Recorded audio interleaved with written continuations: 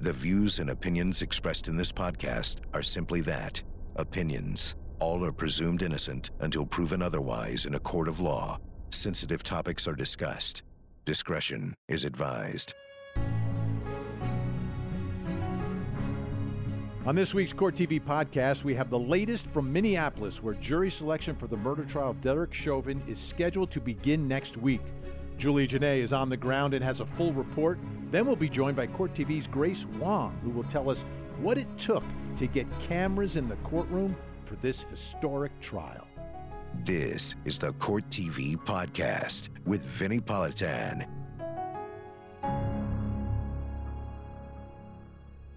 I'm Vinnie Politan. Welcome to the Court TV podcast. And get ready, folks. You may not know this, or you may know this, but the George Floyd trial is happening. It is happening. March 8th, this trial is set to begin.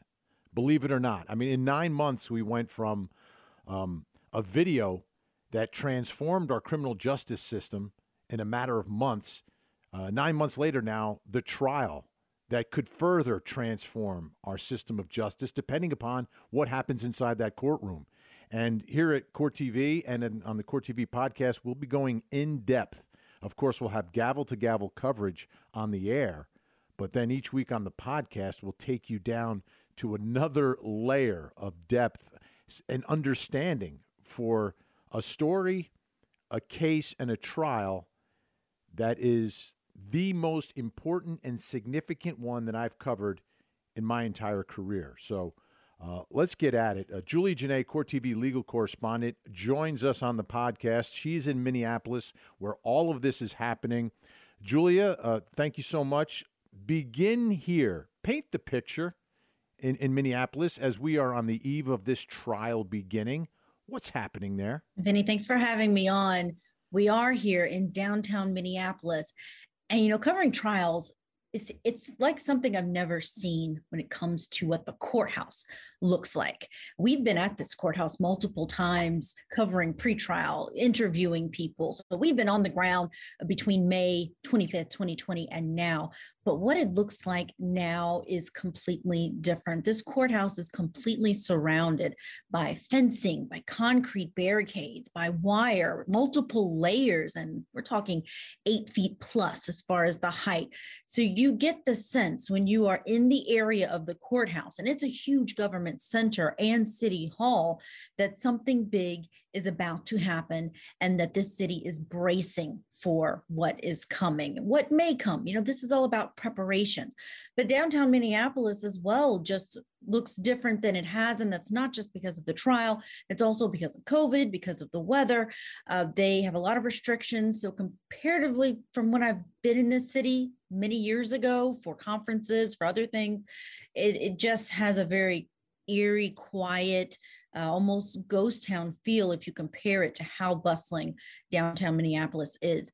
And the talk right now for people who are involved in this trial is what's going to happen with the Court of Appeals, because there is still litigation that is going on right on the heels of this trial starting next week. So there's a lot of preparation in the air. There's a lot of people who know, who are in the downtown area, they just see how different their downtown looks right now.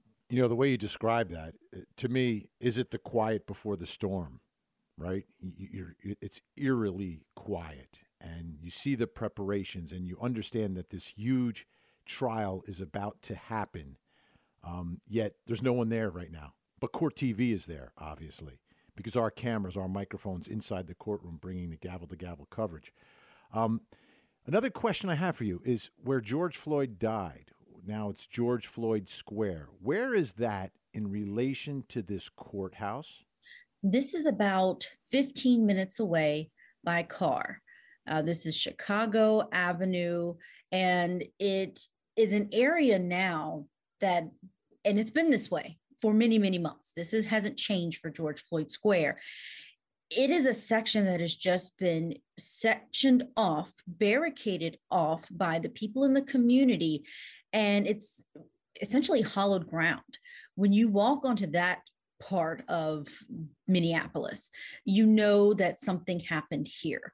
There are still flowers, tents, murals, pictures of Floyd.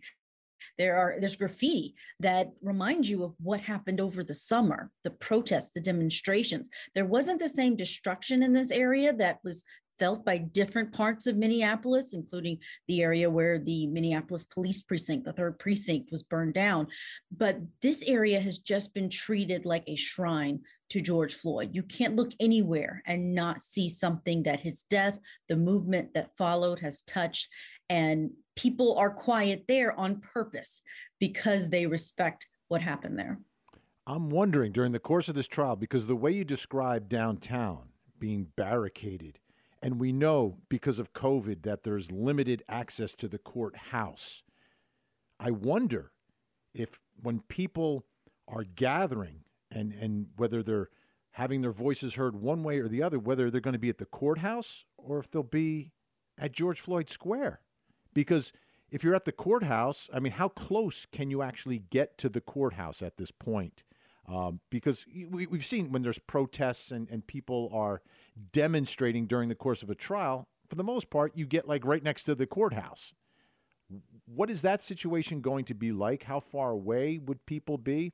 And what is your gut telling you about whether or not the focal point of the community during this trial will be outside the courthouse or where George Floyd died?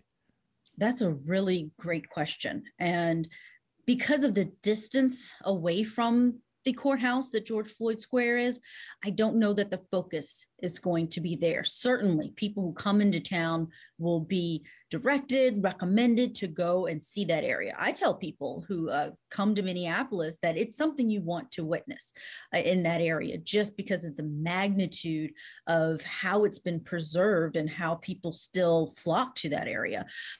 But I think people still want to make sure that justice is served, and they're going to feel like it's this courthouse is where that justice can be served. It's a really tall building. I mean, this trial is going to be on the 18th floor. This is a massive building. So even if you're not able to get up close to it, you can still feel like you are in the shadow of this building, no matter what street you're on. So they are going to be closing roads. We know there are demonstrations that are planned for this area, for downtown Minneapolis, as close as they can get to the government center.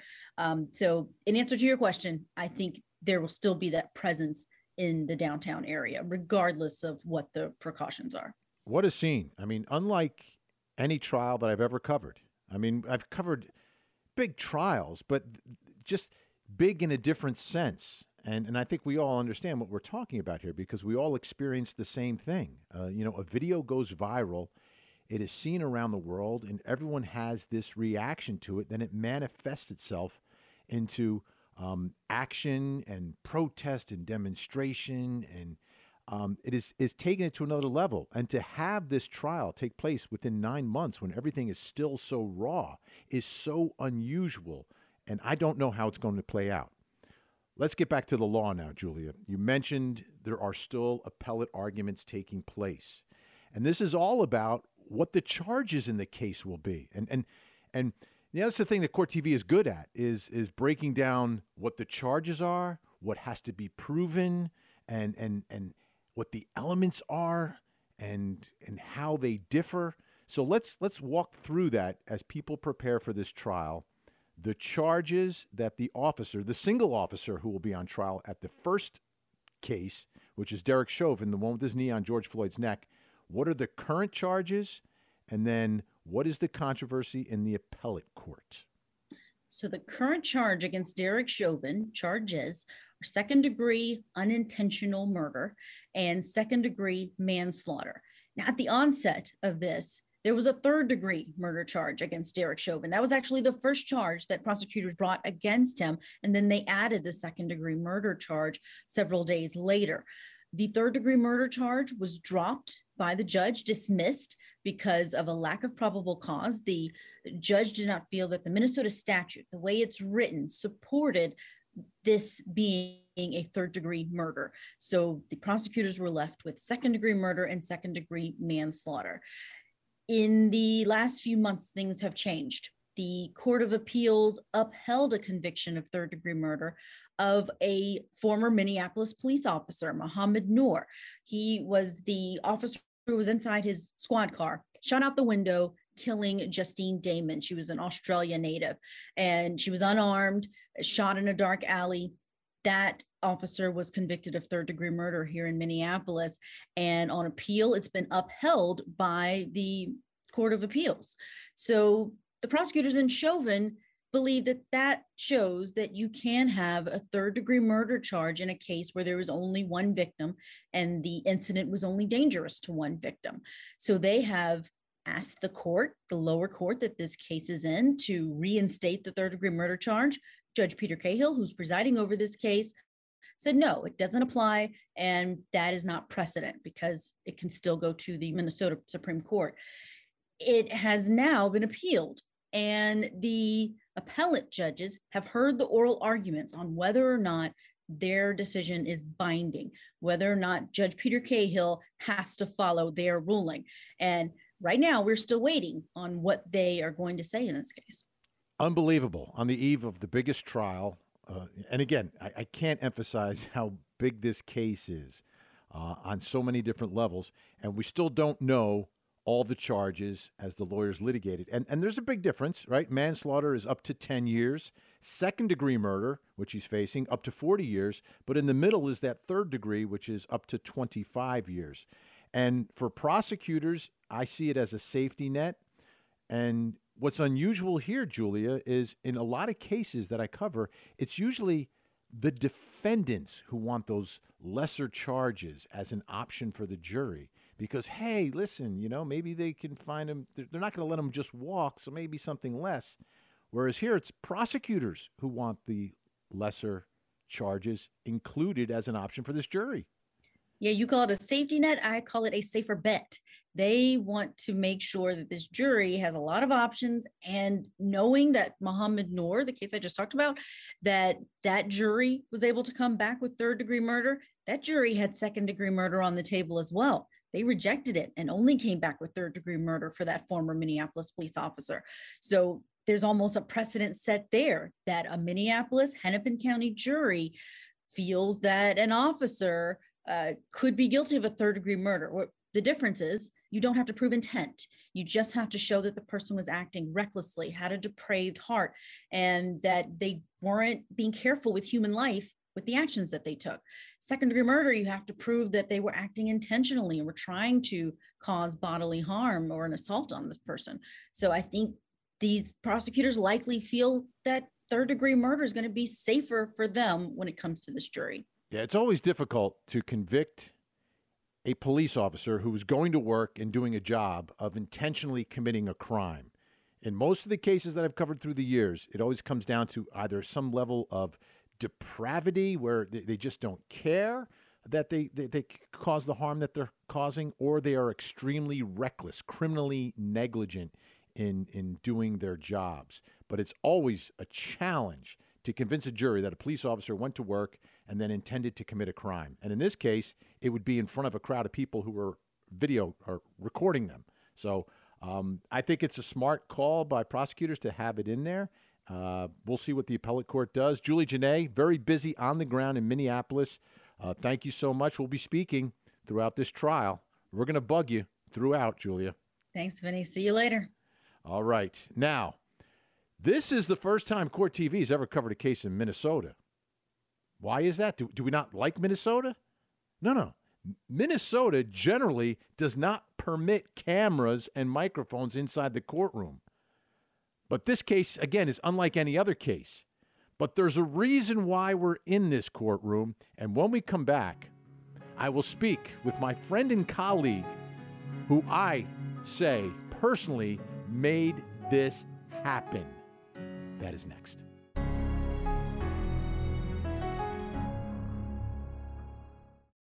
Renowned journalist Ashley Banfield takes you behind the scenes of the most compelling cases in history. This is the new chapter in true crime. Judgment with Ashley Banfield. All new episodes Sunday nights at 8 on Court TV.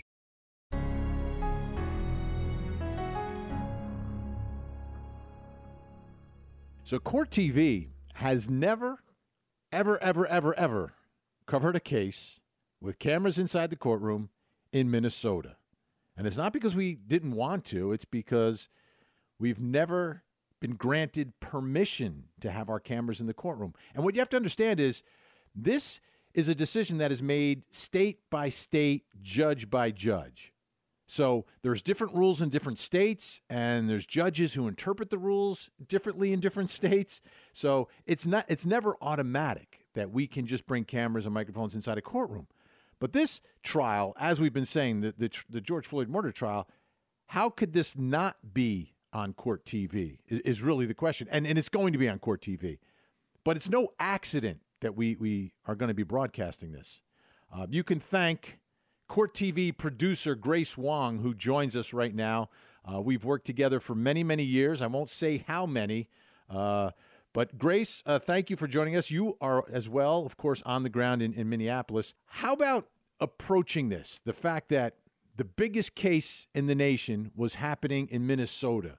What was your reaction the same as mine? Like, oh, I can't believe it's Minnesota. We're never going to get to see this trial. Yes, Vinny. My instincts right away was we really need to watch this trial.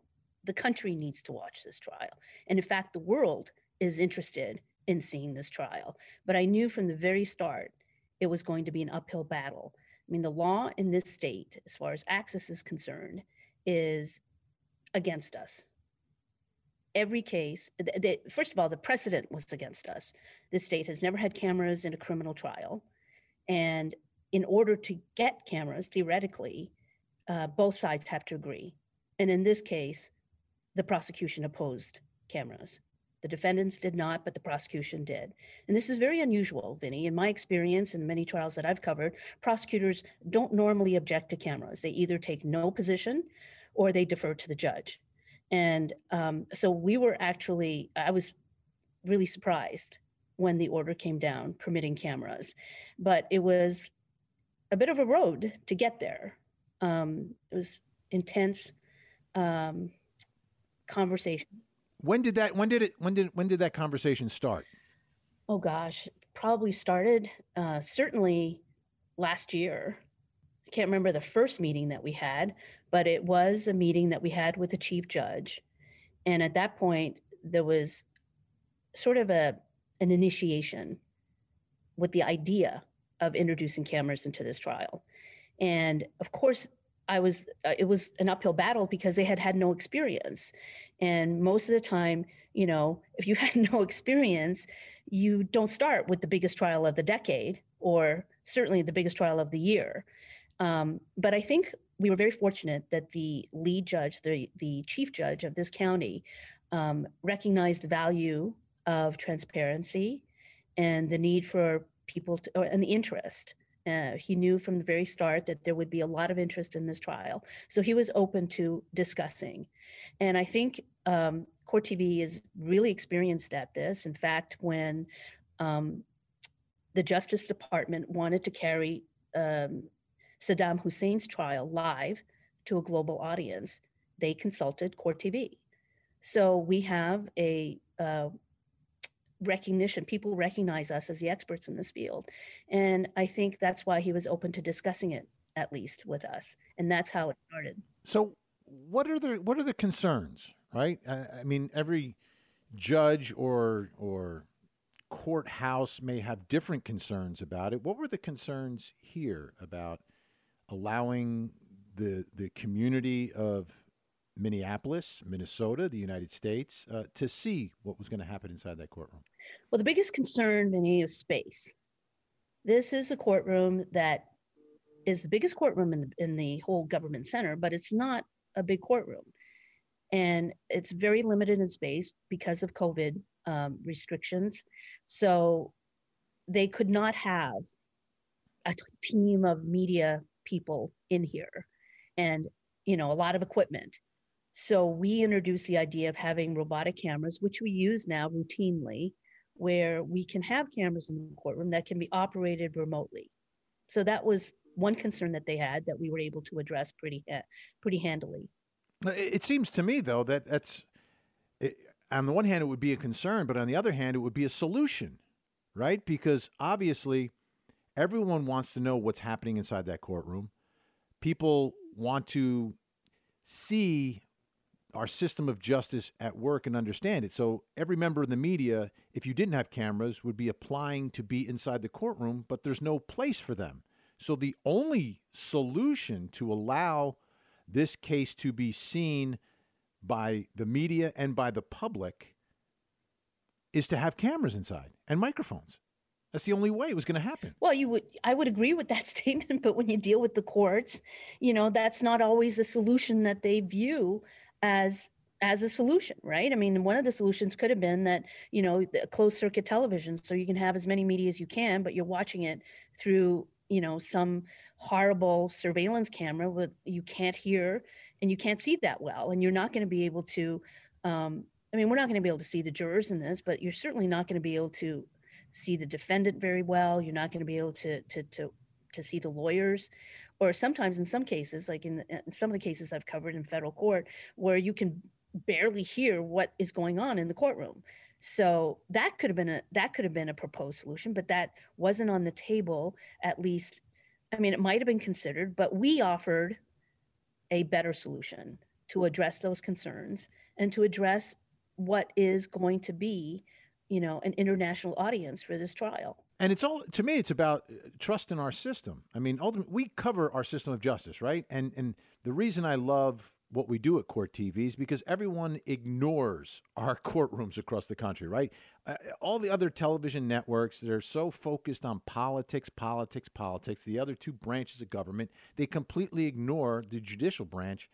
And for us to be able to have that opportunity, because this is something that touches people's lives, whether you get that notice to serve as a juror, or whether you've been impacted as a victim of a crime, or you're involved in a civil suit, whatever it is. And to have it completely shuttered away where America doesn't see it. Like the only people that see it are the people who have time during the day to walk down to their courthouse. To me, that's crazy. So this is an opportunity, and I think an important one, for America to see the way the system works or doesn't work in the way they see it, but especially in this case, because everyone's already seen the video. But what does that mean, and how does that translate? If you see that video and then there's a verdict that is just announced, how does anyone trust the system?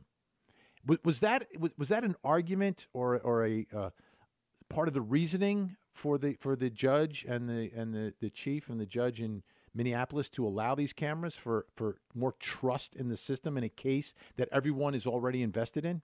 It's obviously a concern, but it wasn't a voiced concern. There was an interest in opening up the trial so that more people could see it, and that it would respect the rights of the public to be able to see this trial. But their concern was, okay, if this is something that we want to do, how can we do it and still respect the rules of the court? So I felt it was my job to make sure that they understood that they could still carry on a fair trial without any interference from the media or outside influences in a way that would make them uncomfortable. Obviously, having cameras in the courtroom introduces an element that they're not necessarily used to. But we were very fortunate in the sense that the presiding judge in this case, Judge Cahill, is really tech savvy. He understood what we were trying to do and recognized that remote cameras was a good solution to providing a public access to the trial and not interfering with the movements of anybody else. We're very discreet. In fact, yesterday when we were setting up the cameras, he wanted to hear what level of noise the cameras would make when it panned and zoomed, and he couldn't hear them. So he was quite impressed that they would be that discreet and would not interfere with any activity in the courtroom, and certainly above all else preserve the privacy of these jurors, which is a paramount concern for these judges. Which is standard operating procedure at Court TV. You don't see the jurors. We don't reveal who they are. You don't know who they are. They just give us a verdict at the end of the case. And if they want to speak afterwards, they speak afterwards. So can you describe for folks what they're going to be seeing and how the courtroom is set up and what it takes to prepare for this trial, technically? It takes many hours of planning and preparation. But yesterday when we started, again, we have benefited from a gracious and very strong collaborative effort on the part of county officials, giving us access to the courtroom. Now, remember, this courtroom has really been buttoned up in preparation for this trial. I mean, talk about security outside, which looks like a fortress. Inside, there are several levels of security just to get into the courtroom of this trial. To get into the building, you have to go through security and your name has to be on a list. So you have to be approved before you can even enter the building.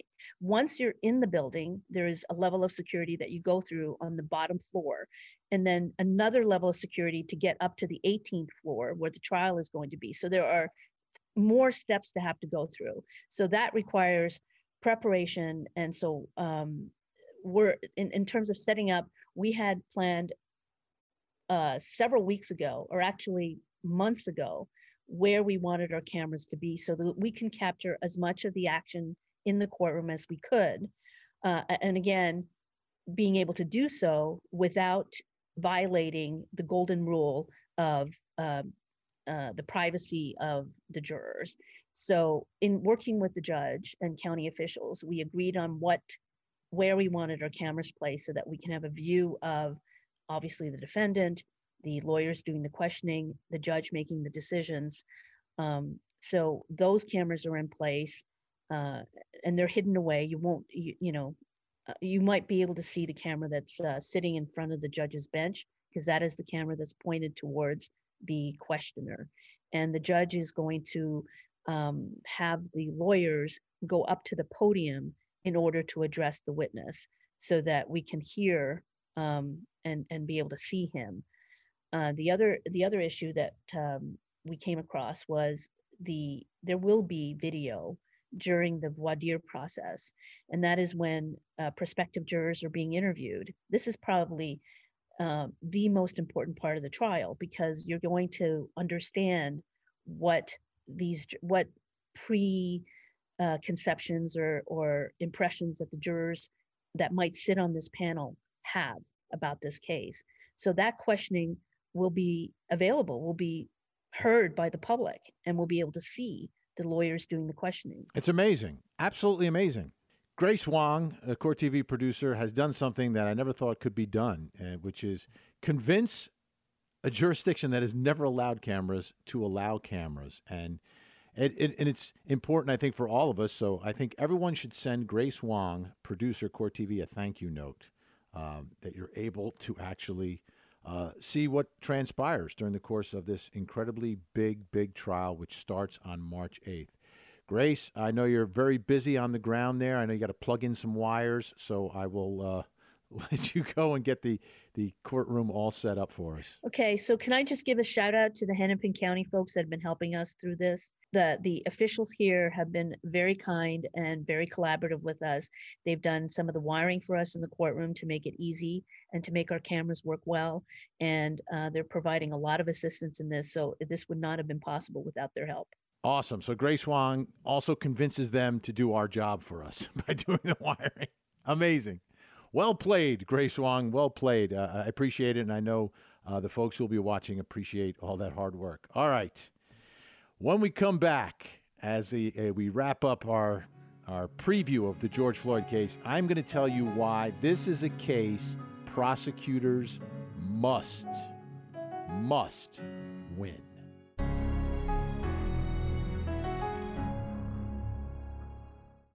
For more Court TV, watch it on cable, over the air, Roku, or go to CourtTV.com and stream live gavel-to-gavel coverage. Catch up on the big moments from our current cases and relive some of Court TV's most historic trials. Court TV, your front row seat to justice.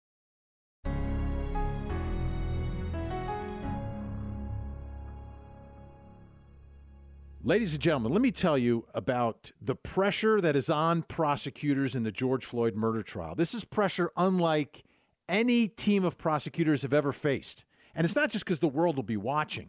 It's not just why.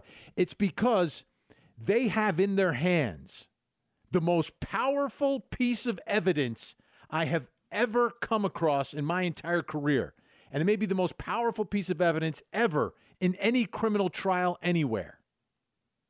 Okay? And that reason is it's a videotape of George Floyd, and we've all seen it, of George Floyd dying. And it transformed our nation. And that's a piece of evidence that prosecutors have in this case. Okay? That puts such incredible pressure on. We've all seen the video. We've all reacted to the video. But I know, and the prosecutors know, and the defense attorneys know, that once you get inside a courtroom, things change inside those four walls.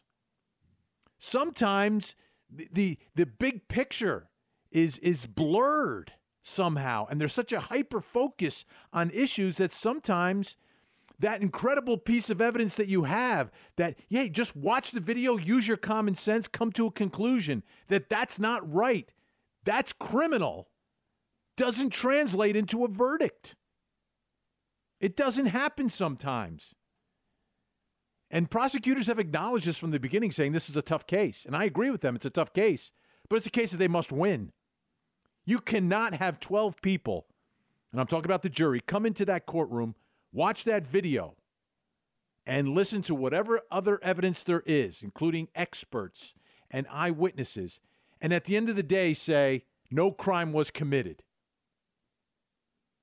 They can't have that. I mean, they can't. And I'm not saying that I've come to a conclusion on this one, because I'm waiting to hear the evidence myself firsthand. What I'm saying is, and if you hear hammering in the background, folks, we're having some work done in the house here. I apologize. That's not my wife telling me to shut up down here. No, they're doing some work. You have this video.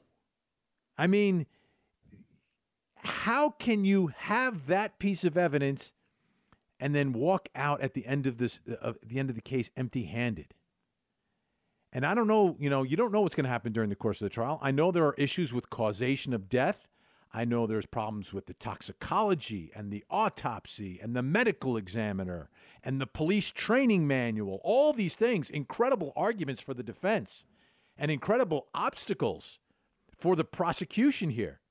But at the end of the day, you've been given this 9-minute video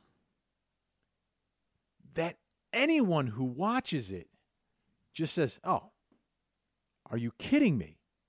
And remember, and you have to go back in time now, right? A lot has transpired in the last 9 months, but if you go back in time when the videos first released, I would say almost everyone, you can never say everyone, but every guest I had on my show, whether it was a criminal defense attorney, a police officer, or just a regular old lawyer or judge, every guest I had on my show acknowledged that that's not right.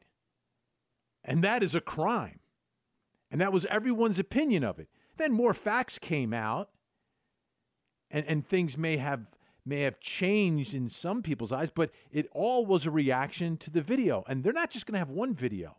They've got the body cams from all the officers who were there that day. I don't know how many times this jury is going to watch it from how many vantage points and see and hear what happened to George Floyd. To me, the one that really impacts me the most is the body cam of Tu Tao. Tu Tao is the officer who's in charge of crowd control. So he's the one keeping the bystanders, the civilians, away from George Floyd, right? And on his body cam, you can see and hear the reaction of the people who are watching this in real time, in person.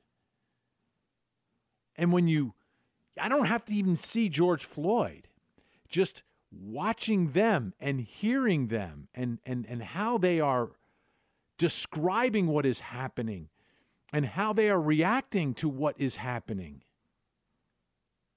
is so incredibly powerful. And they're going to have those folks inside the courtroom to testify.